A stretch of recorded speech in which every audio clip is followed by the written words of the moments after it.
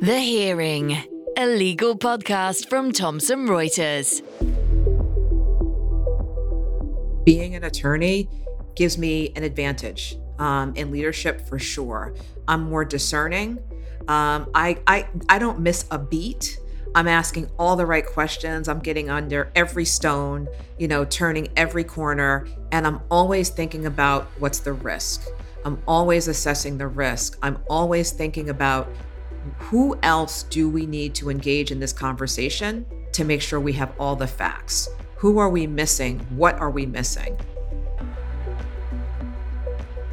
Hello, and welcome to The Hearing, a legal podcast where we have insightful conversations with interesting people connected to the law.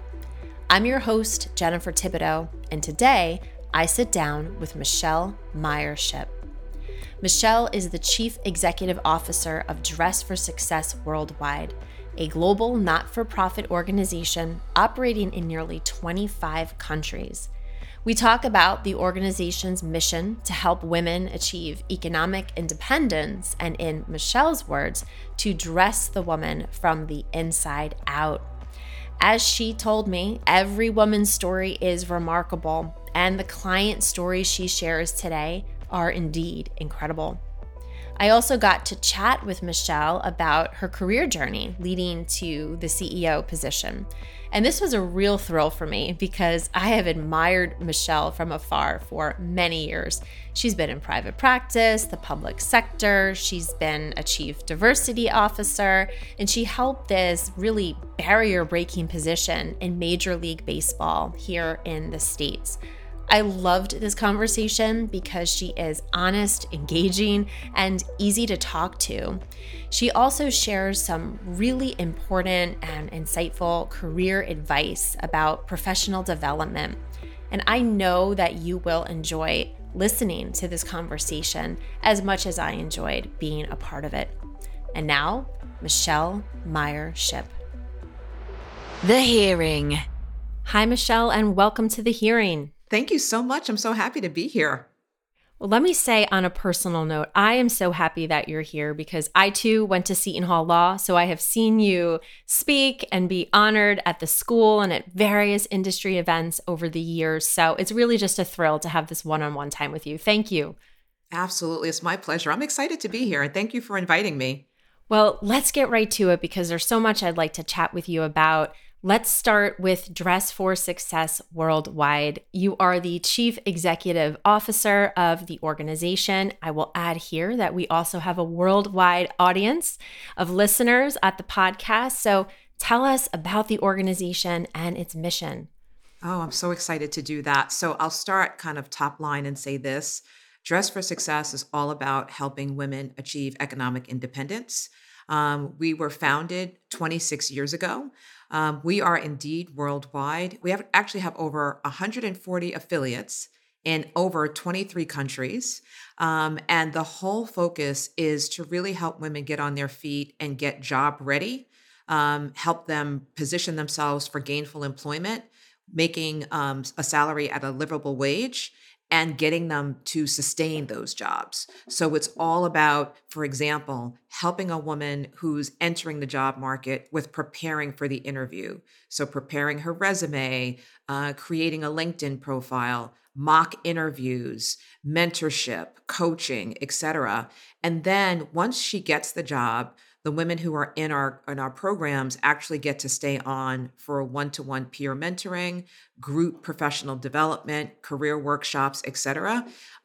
We also provide women with professional attire for those job interviews and for those first few weeks of work as they're getting on their feet. Now, I'll say this, I want to make sure I point this out. Upon founding, it was only about the clothing.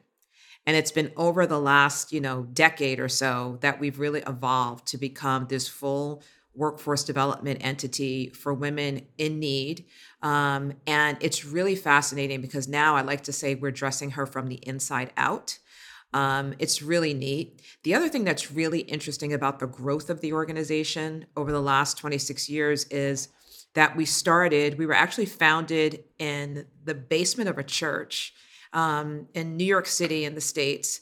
And it was really to help women coming out of incarceration get some clothing, get set up for that job interview. And since then, we now have grown into an organization that helps any woman coming from any situation. She could be entering the workforce anew, like out of high school or out of college. She could be entering the workforce after recovering from a traumatic life situation, or she could be returning to the workforce after taking a sabbatical, after taking parental leave, or she could be someone who's later in her career that wants to pivot and do something different.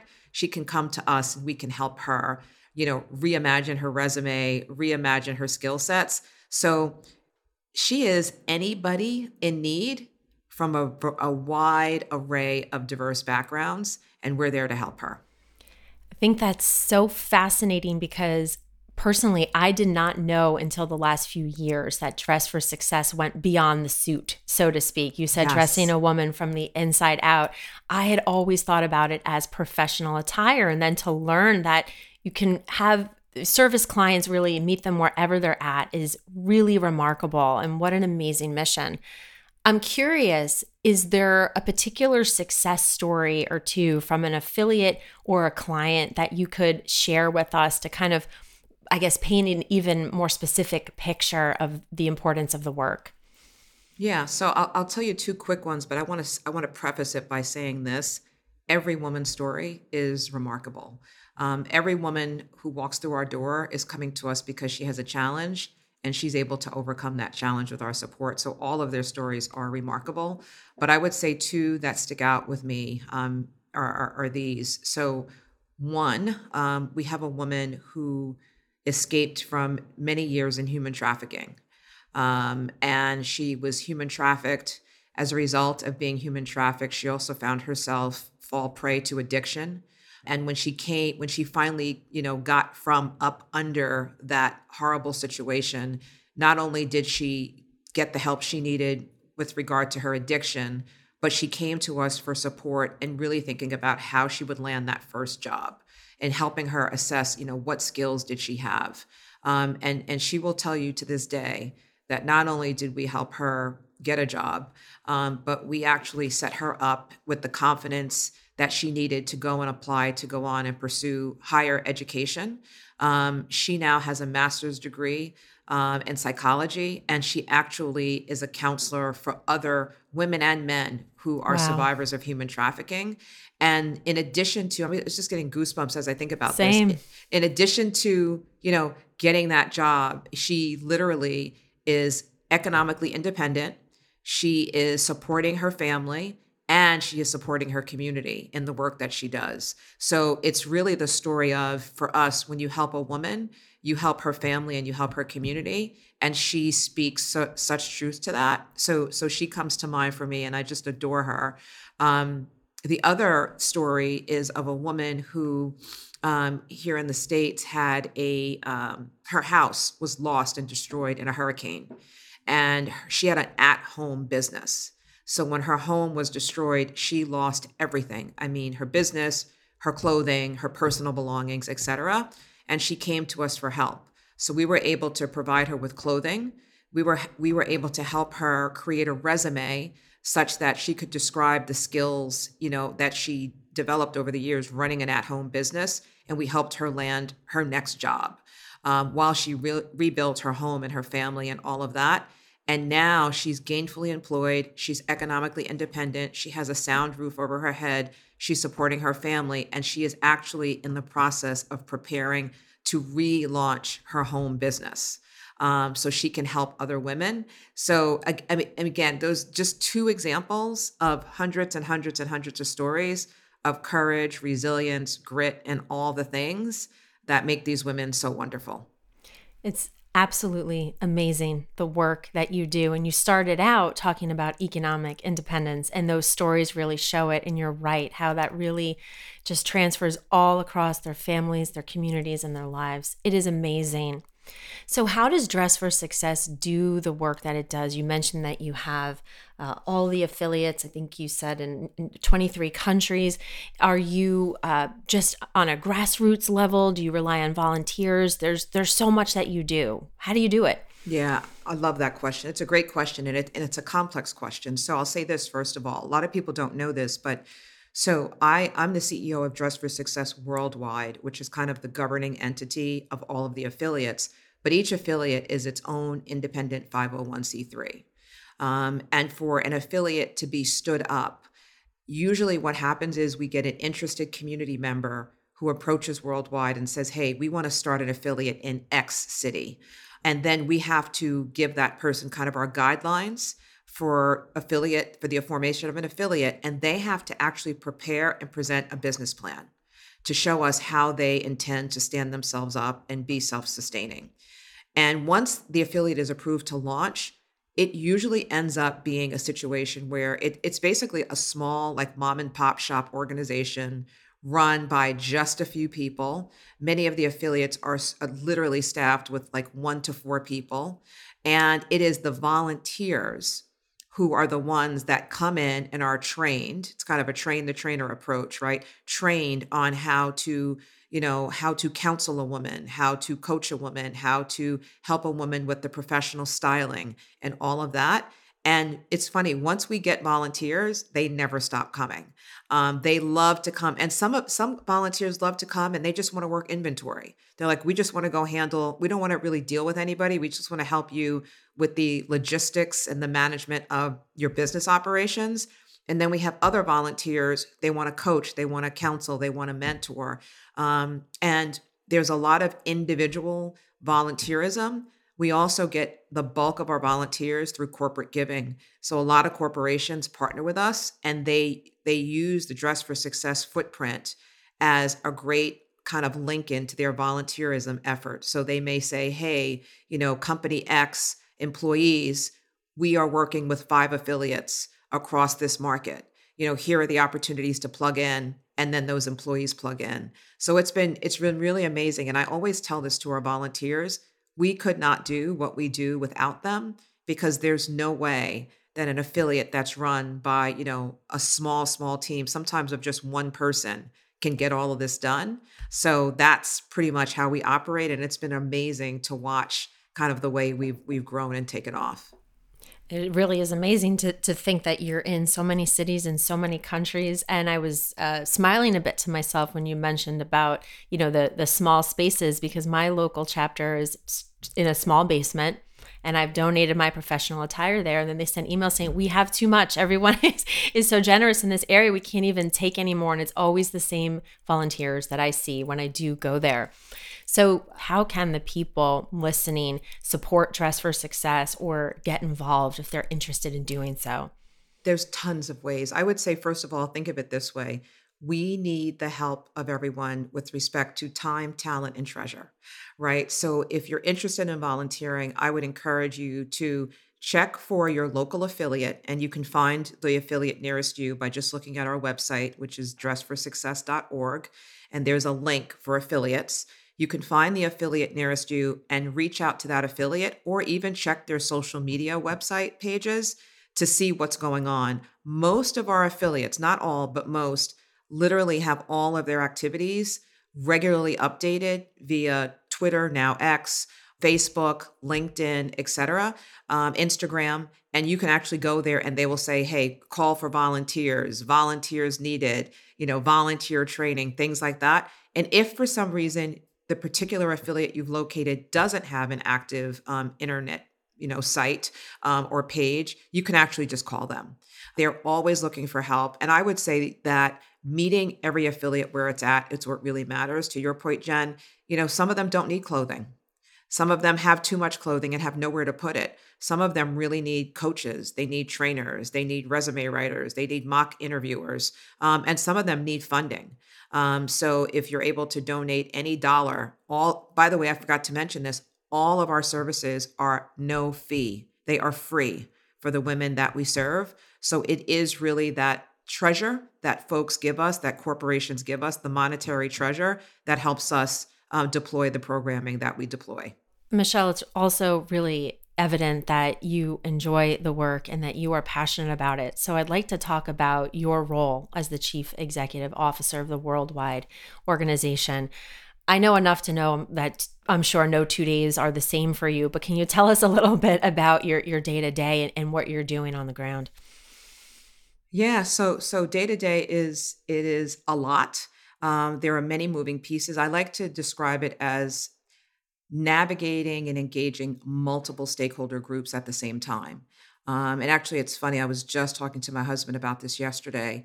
I've got obviously the women we serve. I've got our affiliates that I'm tending to, and Worldwide spends time helping the affiliates build their capacity so that they can serve our women. We've got our corporate partners.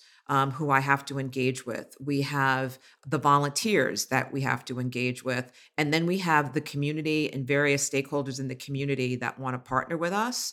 And then we have our board members. So there are constantly stakeholder groups that want to engage me for a variety of reasons. So I am always trying to make sure that I'm putting the time and attention into what each of those stakeholder needs. I also spend a lot of time visiting and meeting with the affiliates on the ground. Actually, tomorrow I'll be spending the day with one of our affiliates.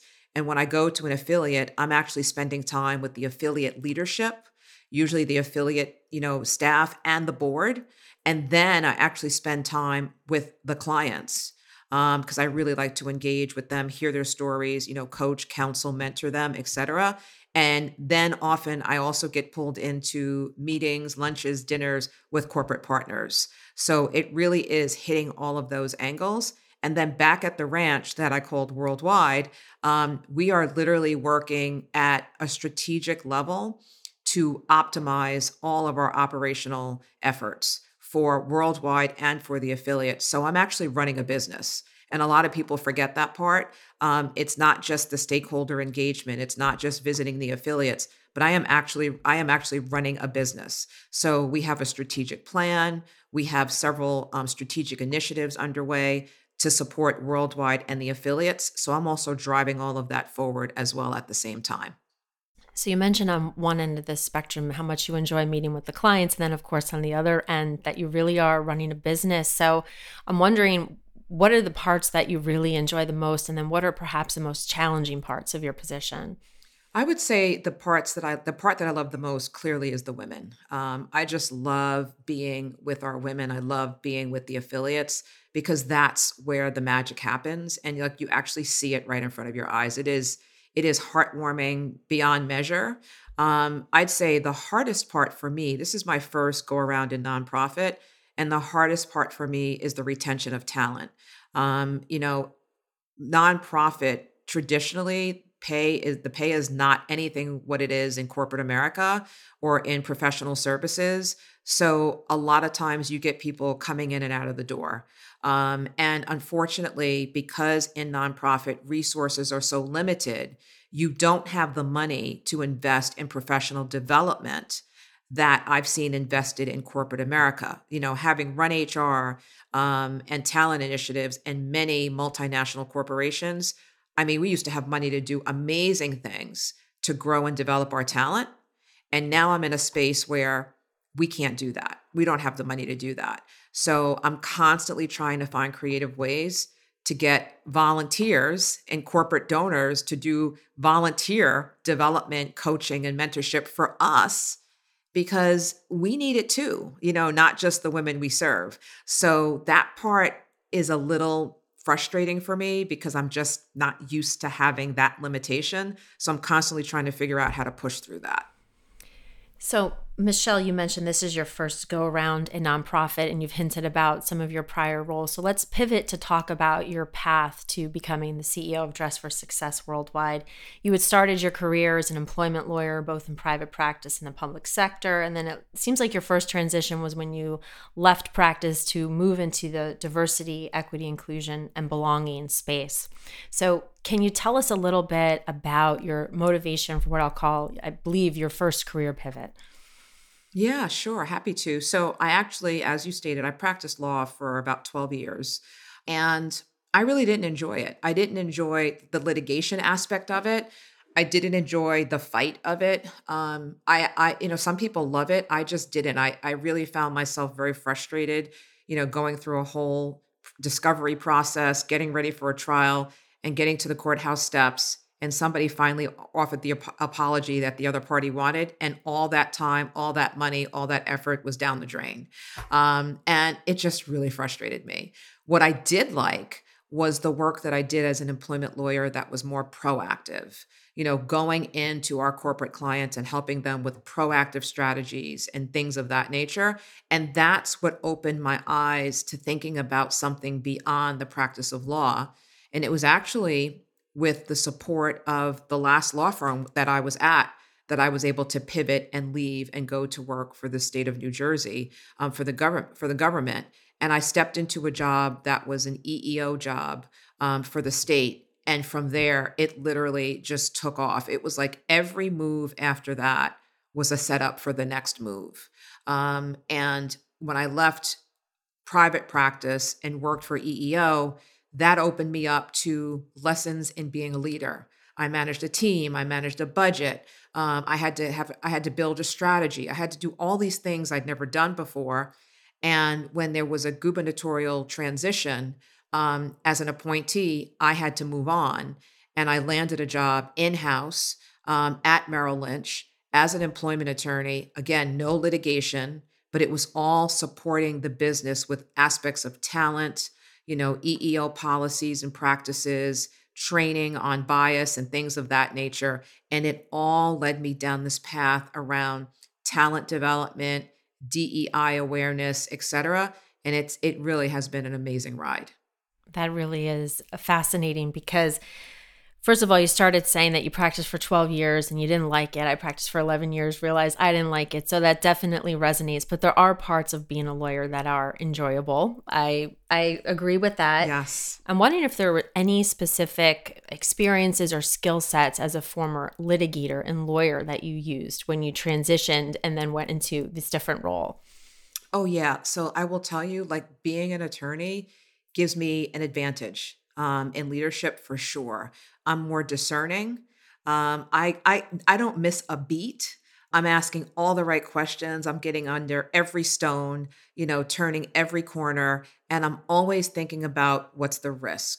I'm always assessing the risk. I'm always thinking about who else do we need to engage in this conversation to make sure we have all the facts. Who are we missing? What are we missing? I had a very interesting situation come up just yesterday. It was a really simple thing. And someone on my team said, okay, Michele, I want to do this. This is the next step. I've checked with outside counsel and outside counsel said X, Y, and Z. And I'm like, really? Well, did outside counsel also, review this document? What did that contract say? And the person kind of looked at me and I said, we need all those answers. When we got the answer, it actually suggested that we do the exact opposite thing that the person on my team was trying to do. And I said, you see, this is why taking that extra step, getting under that rock, reviewing those documents, asking all the questions really matters. So it literally, the legal skills come in handy every day. And I drive my folks insane with a red pen because I am meticulous about all of the written work that we do. Every email, every document, I'm like the red pen monster. I'm constantly making sure that we have really high standards on the quality of the work that we're delivering. And that all comes from practicing law. I was going to say, Michele, you certainly sound like a lawyer. So those old habits definitely die hard. But like you said, you can end up with an opposite recommendation. So that's right. Fantastic. You can rely on those skills still. I want to talk a little bit about your time as a chief diversity officer as well, because as I've mentioned, I've heard you speak before, and I hope I'm remembering correctly when you talked about your passion for the work, but at the same time, you used this analogy, I believe, of pushing a boulder uphill, and then you felt like the boulder was rolling down on you, and you're nodding. So I'll turn it over to you. I'm glad I remembered correctly. Yeah, that sounds about right. So I like to tell folks who are new to the work of DEI that unless they're in an organization that 360% gets it, there will come a point at which you feel like you're beating your head against the wall. I've worked for some great organizations and they've had a great commitment to DEI, but the movement of DEI and the progression around DEI really is about the people who are making the decisions about talent. So as a DEI officer, you can create best practices. You can update and amend policies to make them more inclusive. You can recommend that people cast a wider net when they're recruiting. You can suggest that people go outside of their comfort zones when they're building their teams.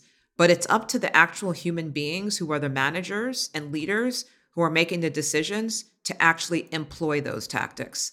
And we're human beings. So no matter where you go, no matter how great your organization is, you are always going to find at least one person, if not a group of people, who are either resistors or they just don't care, or they say, yeah, and they don't do the work.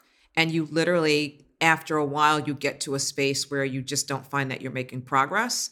I've also seen that, and I've talked to many DEI leaders about this, a lot of organizations will do the work around advancing DEI while it's easy. But when it gets hard and hard decisions have to be made, it's like, well, wait a minute. We may not want to go there. And again, you kind of feel like, okay, I've gotten you to this point. Now it's time to make some really hard decisions. It's time to really, pivot on something. And there's this resistance to doing it. And you kind of feel like, okay, so what did I just spend, 3 years doing if you're not going to continue to push the ball forward? And I really have to say, I give all the kudos in the world to anybody that's navigating this work current day, because of the socio-political environment we live in and the rollback on all of the DEI issues and policies, practices, et cetera. It is a really, really, really tough job to be a DEI leader. It was then, and it most certainly is now. The Hearing. You're an attorney with a passion to perform, a drive to be absolutely on your game. With superior resources, serious preparation, and total confidence. Be your best with Thomson Reuters Practical Law. I'm Kim Vanell. Join me every morning for a roundup of what's happening at home and around the world. From the front line in Ukraine. Extraordinary how these people adjust and even laugh when you take cover. To the heart of US politics. When Trump said that he expected to be arrested, it seems like he was trying to get ahead of the story. We bring you everything you need to know in 10 minutes. For your essential daily briefing, follow Reuters World News wherever you get your podcasts. So you mentioned a few times that you've dealt with a lot of resistance in your role in DE&I. I'm wondering if you have any advice for how to deal with people who are obstructionists, whether in that context or in other professional contexts. So that's a hard one to answer because I think it really depends. The answer to how you deal with that person depends on the organization, and it depends on the person and kind of the scenario. I think of one particular instance that stands out to me where I had an organization that really got it. I had an organization that was really committed. I had an organization that was really aligned around, here are the things that we need to do. But that organization also had several lines of business that had individual presidents. And so each president of each business had to do this work. My job was to, share with them the policies and the practices. My job was to recommend to them how their business can employ these practices. But I had one president who was like, yeah, I'm not doing that. And I don't need to do that. And it doesn't, my business, whatever. And he refused to do it. And I tried a couple of times to convince him to get engaged, and he wouldn't. So in this instance, with this particular leader, I decided, you know what? Fine, don't do it. I'm going to go take my time and energy and focus on the other leaders who want to do it. And we are going to showcase those leaders. And what was really interesting, there's so much psychology here. It was fascinating. As he saw the other leaders getting recognition from the CEO for doing great work, guess who came knocking on my door, ready to do the work? And guess who became one of the biggest advocates for the work? So it was really interesting. There's a lot of psychology behind Sure. that we don't have time to get into, but that's one tactic. Another tactic that I have found that has worked is sometimes you have to, with a resistant leader, kind of speak the language of DEI in a way that resonates with them. So for a male leader who does not want to support, a women's initiative, it's like, hey, do you have a daughter? Do you want your daughter to have, blah, blah, blah. Or for, issues around other dimensions of diversity, hey, well, what if your son was gay? Or what if your sister was a person with a disability? Or what if, your daughter married a person of another race and you had a biracial grandchild? It's really helping people put themselves in the shoes of those you're trying to help that generally gets their eyes to open. And if they can specifically relate because they do have a family member or friend who's living in another space, then they wake up. I'll say this last thing on this topic. I remember I heard one leader speak at one time. He was the CEO of a big, big company. And he spoke, white male, he spoke about when he realized the trials and tribulations of Black people in America. And he talked about going to an airport and traveling with one of his Black colleagues. And he talked about noticing for the first time ever the treatment he got versus the treatment his Black colleague got. And he's like, why did everybody assume that I was in first class and they assumed that he wasn't? Why did people assume that we were not traveling together when we were? Why was I offered, the special beverage and he wasn't? And all these different things. And he said that that was the first time in his life that he actually realized how just walking a day in the life of someone who's different can be so much more trying. And from that day, he literally said he became the staunchest advocate of DEI ever. But he had to walk in his colleague's shoes alongside of him for a day to see it. Yeah, quite literally. Those stories are so powerful. And you mentioned psychology. It seems like there's so much empathy that you breed when you start sharing those stories and can really open people's eyes to that lived experience. So you mentioned leaving this behind because it had been difficult. So I want to transition to talk about then your pivot to Major League Baseball. And let me make sure I get this right because you had quite a tall order, a lot of responsibilities on your plate when you went to MLB. You were the highest ranking woman there. You were the chief people and culture officer responsible for human resources, operations, facilities, and DEI. You supported the Central League office, 30 major league clubs, and 120 minor league clubs. And if I'm looking at this correctly, you joined during the pandemic in 2020. So if I were a law school exam question, I would simply say discuss, but we are not. So let's talk about it. Did I cover everything? Was that everything that you were doing? Okay. So what led you then to the MLB? What attracted you to this position? How different? Yeah. So it was a growth opportunity for me. So I am always of the mindset that you have to be a continuous learner and you have to be looking for continuous growth. So after a decade in DEI, where quite frankly, I was burning out and just exhausted from the fight of it all, I wanted to do something different that would allow me to grow. And what the position at Major League Baseball gave me was the opportunity to actually run HR, not just diversity. And it gave me the opportunity to also run operations. So all of the operations of that business fell under my purview. So it was a growth opportunity. Not only did I have a DEI budget and team, but I had an HR budget and team. I had an operations budget and team. It was a massive role. And I also had, again, the day-to-day engagement with 30 major league team owners and over 100 minor league owners.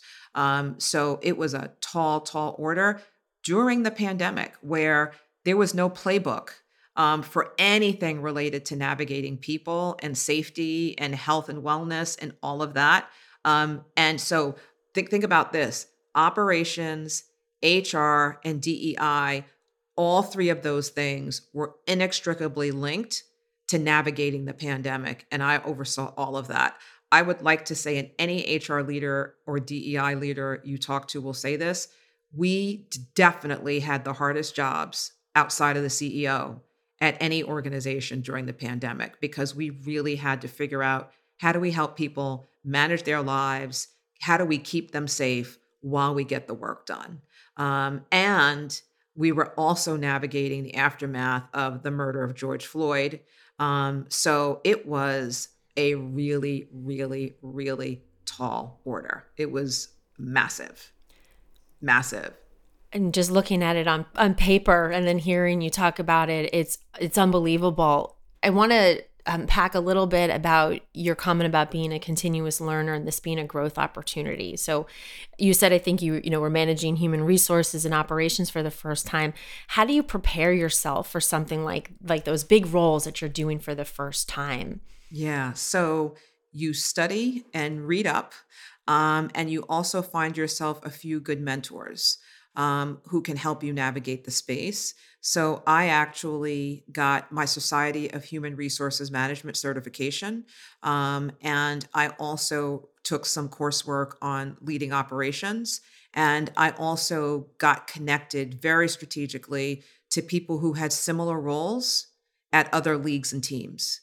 And literally, before I even started the job, they were coaching me on things I need to look out for, strategies I needed to think about, ways I needed to navigate. So it was those mentors and that learning that set me up to really move forward. And then one of the things I've learned over the years, and I do think this too comes from being an attorney, is you always want to go out there and kind of do a listening tour. You want to hear and talk to all of the key stakeholders to understand, where they are, what's working, what's not working, and what they need from you. So when I took the job, the first thing I did was I met with all the heads of all the departments, the different leaders of all the teams to say, okay, we're navigating a pandemic, we're navigating the aftermath of George Floyd.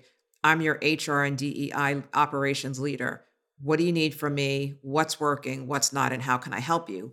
And after you do that with all the key stakeholders, what actually happens, and it's fascinating, it's happened in every single job I've had, including this one, your strategic plan is written from those conversations. Because what starts to happen is you hear themes around what people need, what's working, what's not, what's missing. And it literally lays out for you the kind of your roadmap on how you want to spend, at least for the short term, your first 1 to 3 years. So that's how I navigated that. It's really powerful advice. And you eventually left the MLB. And as I said, I've seen you speak. You've been really frank about your decision to leave because it was so much. Can I ask you to share a little bit about that with our listeners? Yeah, absolutely. So I was exhausted. I had a lot of my friends who were HR leaders like pivot around this time. I think I would say I was part of the great reevaluation or the great resignation that you heard that people had during that tenure. My third son had gone off to college. We had come through, or at least we thought through, the pandemic. And I looked up one morning and I'm like, God damn, like that was exhausting. I mean, we got some really good stuff done, but I am burned out.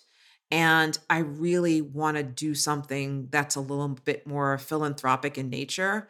I really want to do something that allows me to directly impact the lives of other human beings at a much more kind of community-based level.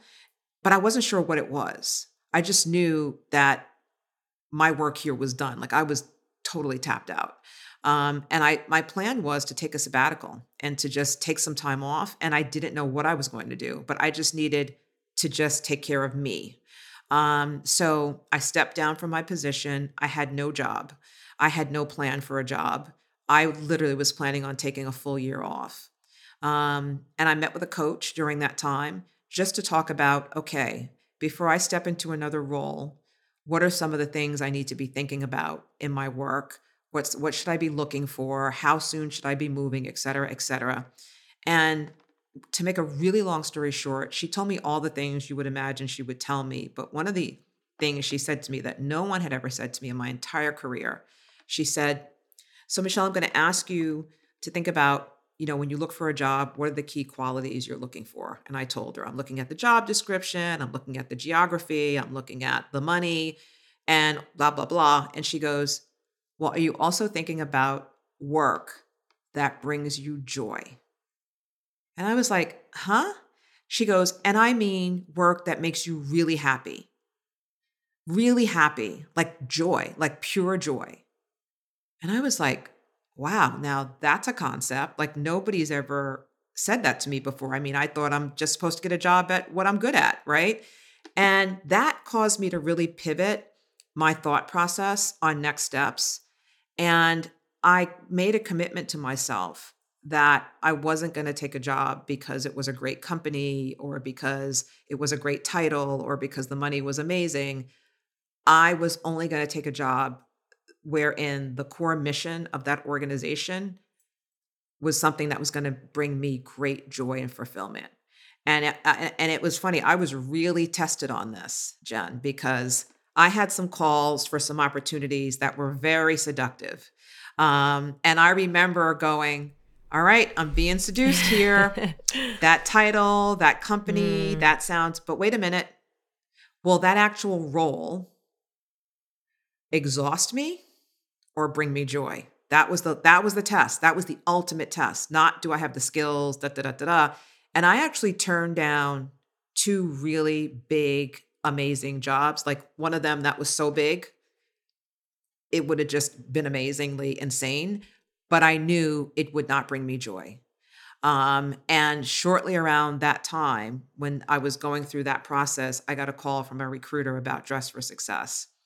And when I read about the mission of the organization, and when I read about the impact of the organization, and when I thought about my career in really focusing on supporting others with their growth and development, driving inclusiveness and DEI and all of that, I was like, oh my goodness, like my talents, my skill sets, the joy factor, like this is all it. And I zeroed in and was zero focused on getting this job. And I did it. That is so amazing. First, let me say I really, really admire your candor and your courage in talking about your burnout, because I don't think a lot of people do that. And for anyone listening, knowing that you have been a leader for decades and can be so frank about that, that really is so influential and impactful. So thank you. And then it seems like really we've come full circle, because you started talking about how really in so many words that your position brings you joy. And here we are talking about how you got there. And it also makes me think that maybe it's similar to earlier in your career when I'm sure you were an excellent lawyer, but you didn't love it after 12 years, right? And left. And then you realize you don't have to keep doing something just because you're good at it. That's right. And that's a tough lesson to learn. So I have just two more questions really for you. I've been jotting down some notes as we've been chatting. And one thing that really jumps out at me is it seems like people, as obvious as this might be, people have really been a theme throughout your entire career. First as an employment lawyer, now serving clients in Dress for Success, but in the diversity, equity, inclusion space as the chief people officer at Major League Baseball. Was that intentional for you throughout your career? So I don't think it was like specifically intentional, but I will tell you this. I know the theme is people, and everybody in my family will tell you, like, I've never met a stranger. And I just love people. I'll talk to anybody. I'll befriend anybody. I mean, my sons used to laugh at me when they were younger. They're like, please, Mom, do not go in the store. You will start talking to strangers and you will never come out. I do. I just love people. I love helping and supporting people. And that definitely is a theme. And that was actually one of the things that came out of my coaching experience that I had never really picked up on before. But my coach did some assessments with me. And one of the key characteristics that came out of those assessments was, interestingly, caring. That I was very caring and empathetic of other human beings. And what the coach said to me was, she goes, this is probably why you were so quick to become exhausted and burned out by the issues that you had to navigate as an employment lawyer, as an HR leader, like some of those, like laying people off and, all the things that I was responsible for overseeing or leading, like really hit me in a really hard place personally, right? Like just seeing some of the things. And she's like, you care deeply, you care hard, and that is a strength, but it can also be a weakness. She's like, so you have to think about finding joy in a way where you're actually helping somebody transform their life in a positive way, not in a way that is going to make you feel sad or exhausted on the inside. So it was really an epiphany, like to pull that all together and really come to that realization. That's amazing. And it does make a lot of sense. The caring, the empathy, the love of people, the service, it really does reek of Michele Meyer-Shipp. So that is fantastic. My last question for you, and whether it's personally or professionally, I'm wondering, what are you the most excited about right now? So I'm most excited about my boys. I have 3 amazing sons, and they are, 21, 23 next week, and almost 26. And I'm watching them like soar. 2 are out of college. 1 is about to be a college senior, and watching them take off, watching them step into their leadership lens and seeing that and seeing the characteristics that they have picked up from their parents come out like really crystal clear is just like, it makes my eyes twinkle. In fact, last night, my husband and I sat for like 2 hours and we were talking about one of our sons and just the observations we're watching as he evolves. It's really, really exciting. And I'm also excited from a professional standpoint to see where we go and where we're headed as an organization, Dress for Success. I mean, again, we just crossed 25 years. We've got some really cool initiatives underway to amplify and refresh our brand, to amplify our technology, to amplify our operational efforts. And I'm really excited to see how that allows us to set the affiliates up to do even better as they move forward in supporting the women that we serve. It certainly is so much to be excited about. I particularly love your proud mama mentality and being excited about your boys. I should say, I've appeared before your husband. He's a federal judge here in New Jersey multiple times when I have some private practice. So it is no surprise to me to hear that your 3 sons are stars and shooting stars at that. And really, congratulations on everything with Dress for Success, Michele. Thank you for being here. Thank you. And thanks for having me. This was a lot of fun. I appreciate it. The Hearing. Thanks so much for listening to today's episode. Before you go, please rate the podcast and leave us a review. It really helps other like-minded listeners find us. And don't forget to subscribe to be notified when our latest episodes drop. We'd also love to hear your thoughts, feedback, and ideas for future guests. So please drop us a line at thehearing@tr.com. That's thehearing@tr.com. Until next time. The Hearing, a legal podcast from Thomson Reuters. To find out more, go to tr.com/The Hearing or subscribe via iTunes, Spotify, or wherever you get your podcasts.